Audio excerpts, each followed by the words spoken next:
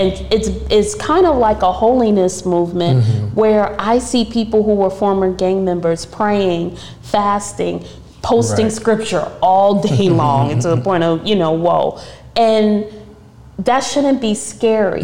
That's the prayers of a lot of grandmothers getting answered. But it's only scary if you may feel that you're on the wrong side of God's judgment. Let's begin. Blank paper and pen.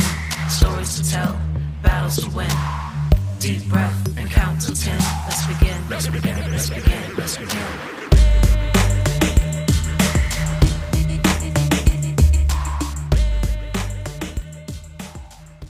What up, folks? This is Leroy Barber. I am here with our incredible producer, Andrew Morgan, and this is the Sit Up Podcast. And as usual, we are very grateful for those of you who are following along this story as we wound it around. We're in year 2 as well.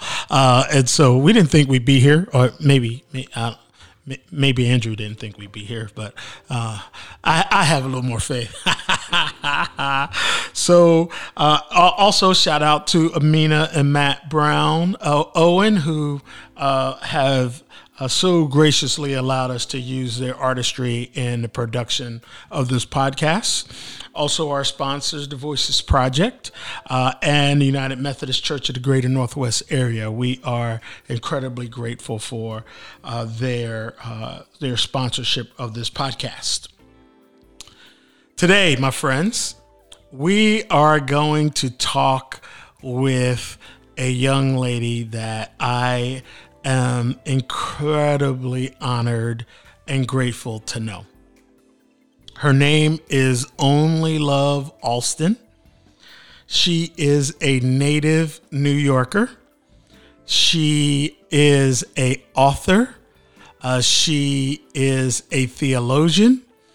She is a community organizer. She is a preacher and an all-around dynamic, fantastic human being.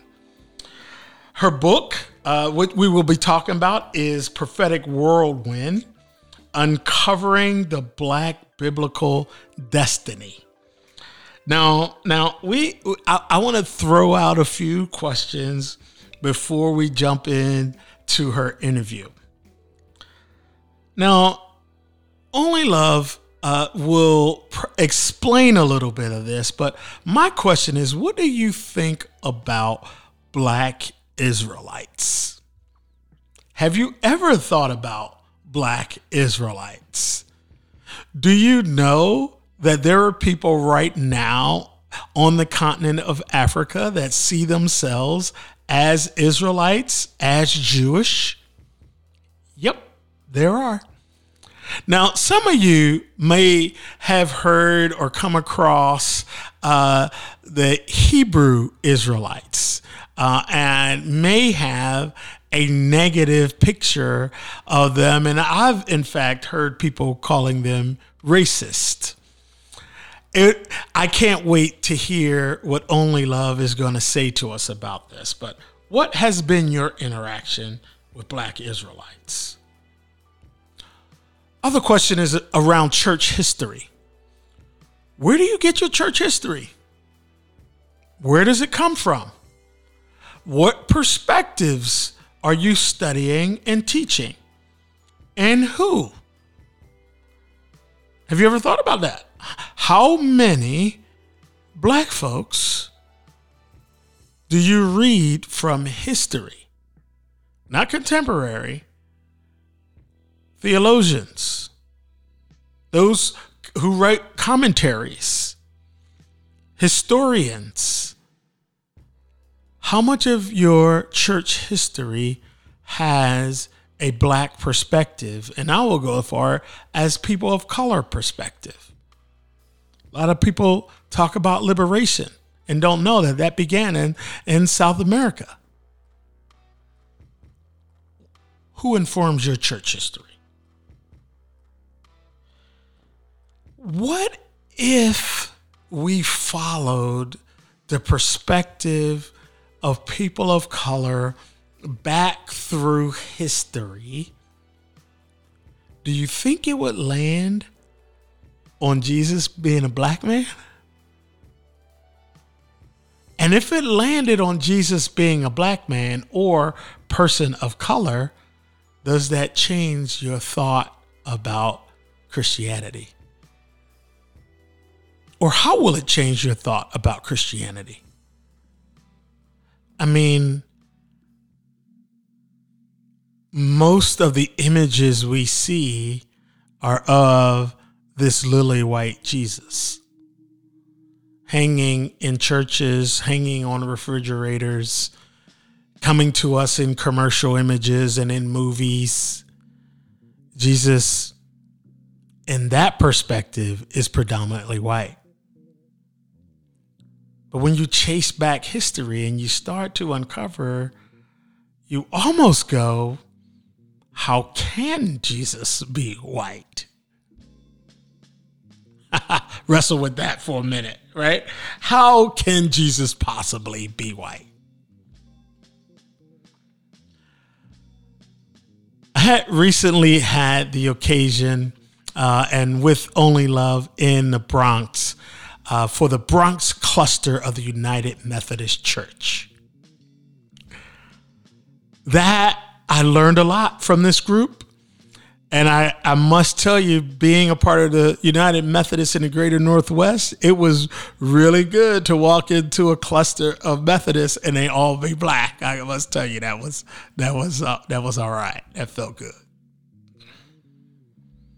But are black Methodists really black churches? What do you think?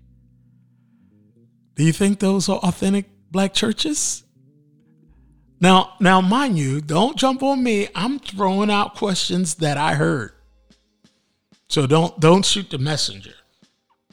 Because I grew up in Philly at the home of the AME Church and Richard Allen's story. And so African Methodist Episcopal was the thing, AME. And so what is this thing of United Methodists who are black? And there's a cluster of them in the Bronx. And I walked into a room of all black people saying they're Methodists. What do you think about that? Can that be? This is Leroy Barber. This is the Sit Up Podcast. Let's begin.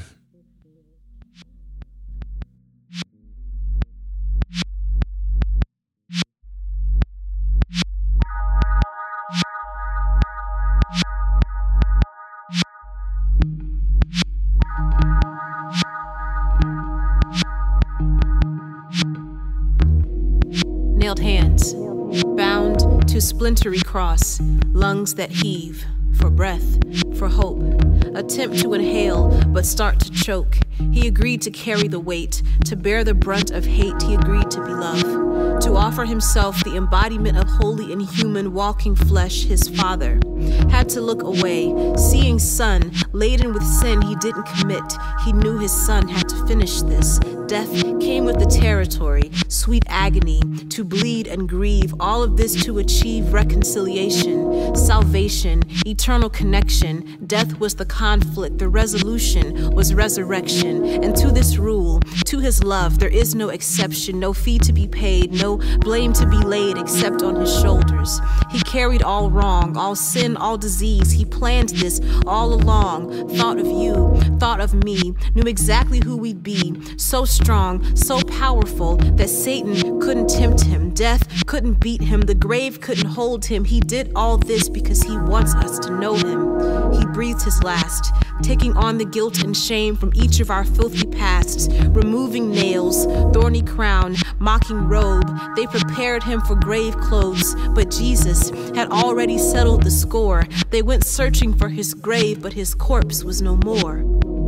Jesus came to prove that God not only resurrects tombs, that his arms are still open wide, inviting us all to surrender all, to let him resurrect our hearts, our souls, our lives.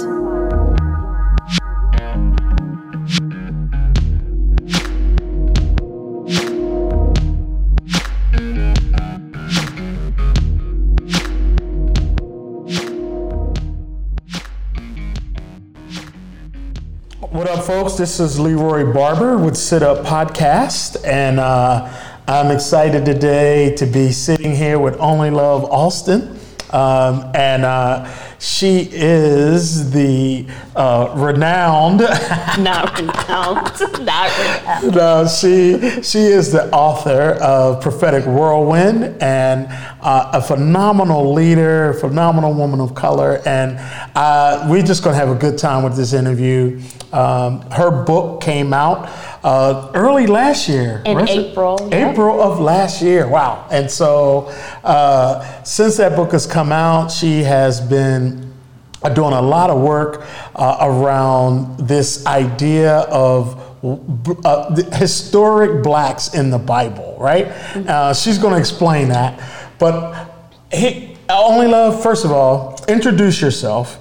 And then I'll shoot us off with some questions. Introduce yourself. Yes. Well, thank you so much, Reverend Leroy, and for being here and coming to the Boogie Down Bronx. We are live from Calvary United Methodist Church, where I'm going to be doing a Black History Month lecture using a lot of the information that's in the book. So this is where the rubber hits the road, because Prophetic Whirlwind Uncovering the Black Biblical Destiny is not meant to just be on the bookshelf, but it's meant like for Bible studies, right, for lectures, for taking into the community. So my name is Minister Only Love Chica Alston, and I am a native New Yorker, have been living in Harlem for about 12 years, but I'm from East New York, Brooklyn, and I work as the lead organizer for Urban Youth Alliance, Bronx Connect, where I get to organize clergy and court-involved youth to help end mass incarceration.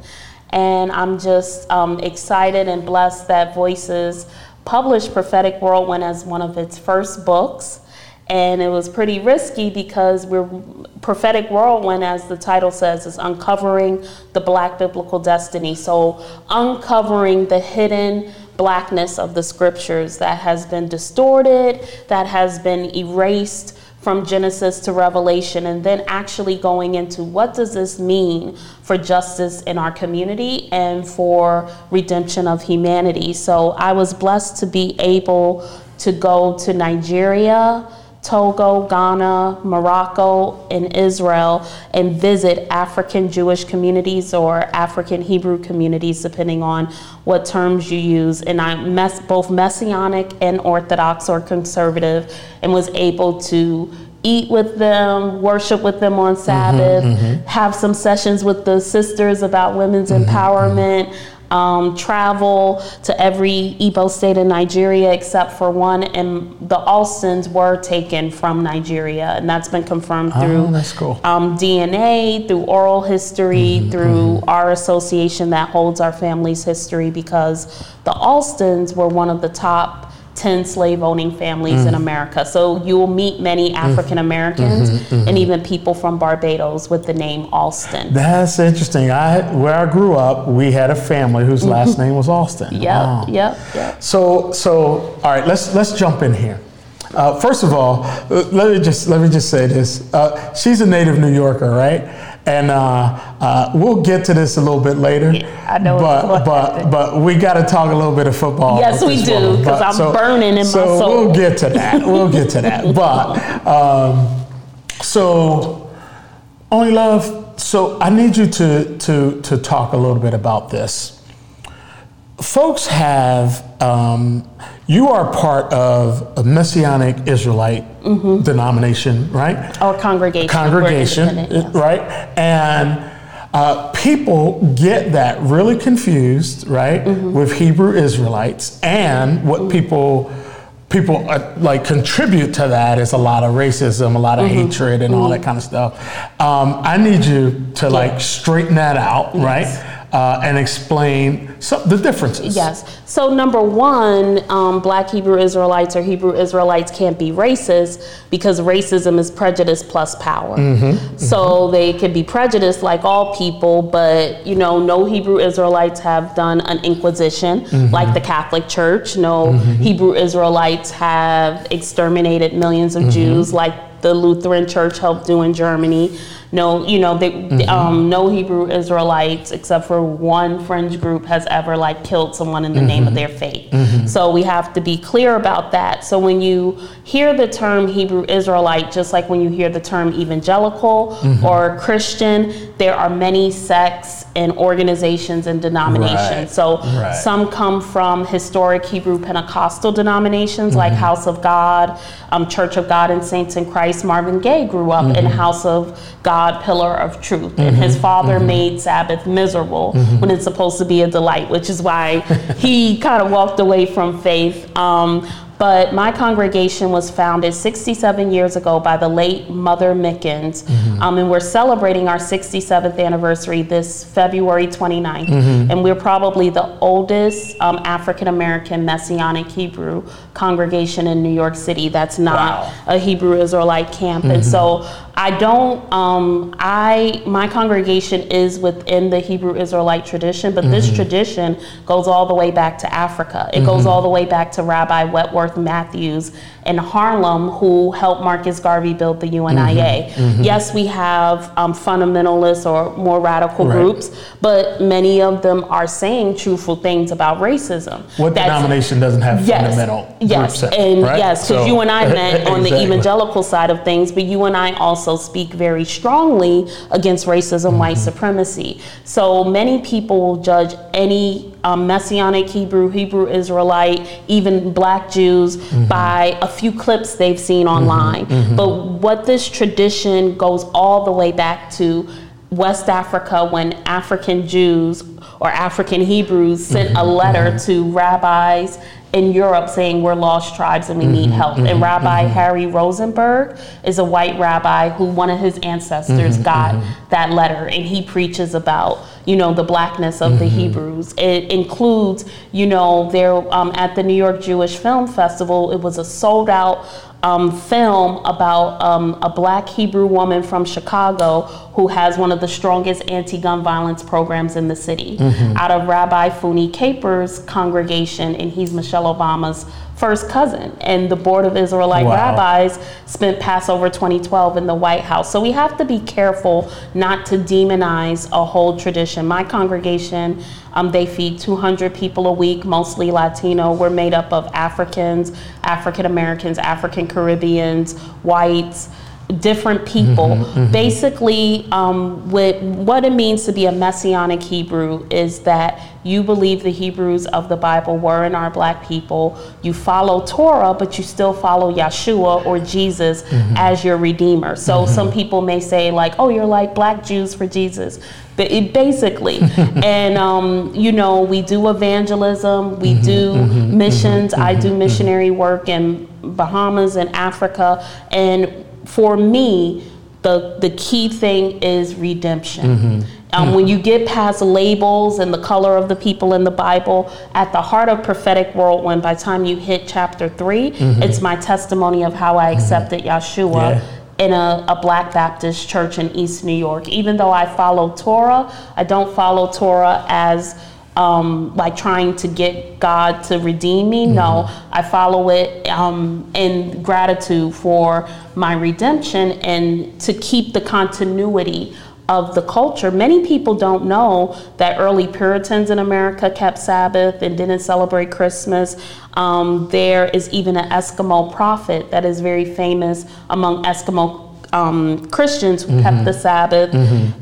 There were many people who died in Europe keeping the Sabbath, because when Western Constantinian Christianity came in, the Hebrew or the Jewish people were pushed out, and there were actually Catholic edicts saying if you did anything that was deemed Jewish, you could not, be counted as a follower of Yeshua or a Christian. And if you don't know who Yeshua is, he's Jesus Christ of Nazareth, but that's the name his mama called him. But I see a lot of assumptions being made, like against, if you look at even Reverend Jeremiah Wright and his congregation, Trinity UCC, which also teaches the Black roots of the Bible. He's been demonized. So yes, we have our fundamentalists or more of our radical, people that are more vocal, but we also have people doing great domestic violence work, people going and reaching young Black men in prison and engaging them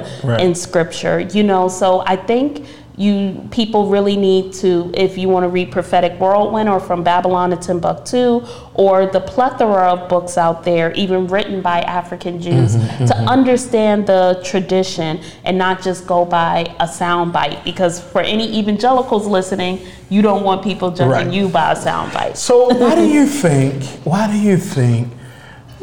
think you scare people so much? Why are people scared of this? Why does this upset people? Yeah. So, I made a joke on Twitter. I said, Catholics preach hate and millions die in the Inquisition. Hebrew Israelites preach hate and you're inconvenienced on your commute to work. When I was little, when I was in high school and we hang out downtown Brooklyn, they would be out there preaching and I would be running, I didn't want to, and I'm not a part of any group that preaches hate. We don't preach hate at Bethel. One of our strongest members is a white brother and his daughter. But I think people are scared because if Jesus is Black and if the chosen people are people of color, then they have a conviction for who they have abused and continue to abuse. But the whole idea of a chosen people is not one people are better than the others,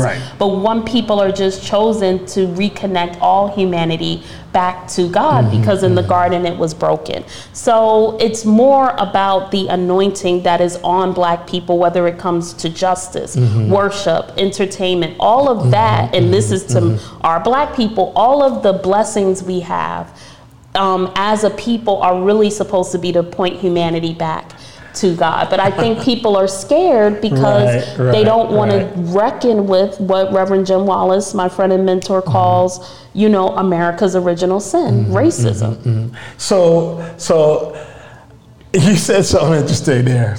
So if people follow what you're saying, they might come to that Jesus was Black.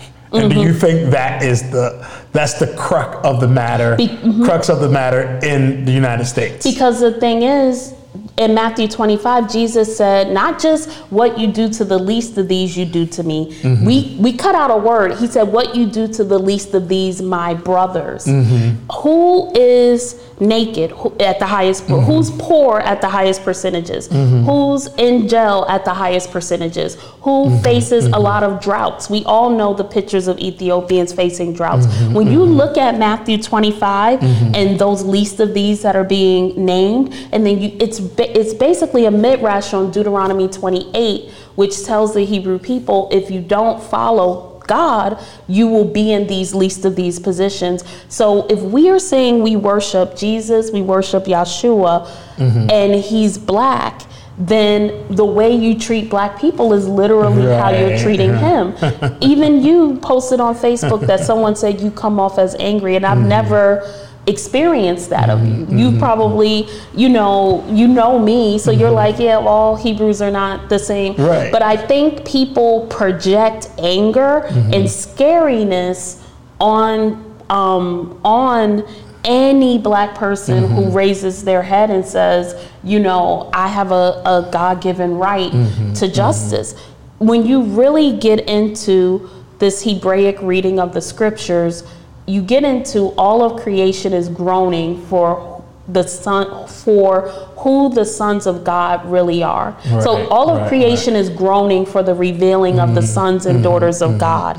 So the idea is not that Hebrews or lost tribes of Israel find out who they are and kill everyone. No, the idea is when these oppressed people find out who they truly are in God, they're going to be able to free all of humanity, which is why I know a white brother from Bosnia who is a part of a Hebrew ministry. And he is one of the most active members. And he talked to me about what the United States did to the former Yugoslavia. He is educating Black Americans about what this country did to his people. And he sees his lot within our lot. These are some of the conversations that I wish, in the Christian church could happen. but why is he fellowshipping with us and not in a Christian church? Because if he really said how he felt about what America did to the former Yugoslavia, he might get judged. So I think at the heart of it, I don't really like to get into terms. Many of my friends who call themselves Hebrews are young black people and older and all ages trying to follow scripture in its full integrity. And it's kind of like a holiness movement where I see people who were former gang members praying, fasting, posting scripture all day long to the point of, whoa. And that shouldn't be scary. That's the prayers of a lot of grandmothers getting answered. But it's only scary if you may feel that you're on the wrong side of God's judgment. So I think there's nothing scary about you. You are a fantastic leader and minister and woman of God that I have gotten to know. Voices is absolutely honored to have been able to publish Prophetic Whirlwind, and we recommend to everyone listening that you pick up a copy of Prophetic Whirlwind. Only Love Alston, New Yorker, and just fantastic theologian. And I think that's what's going to surprise people, right?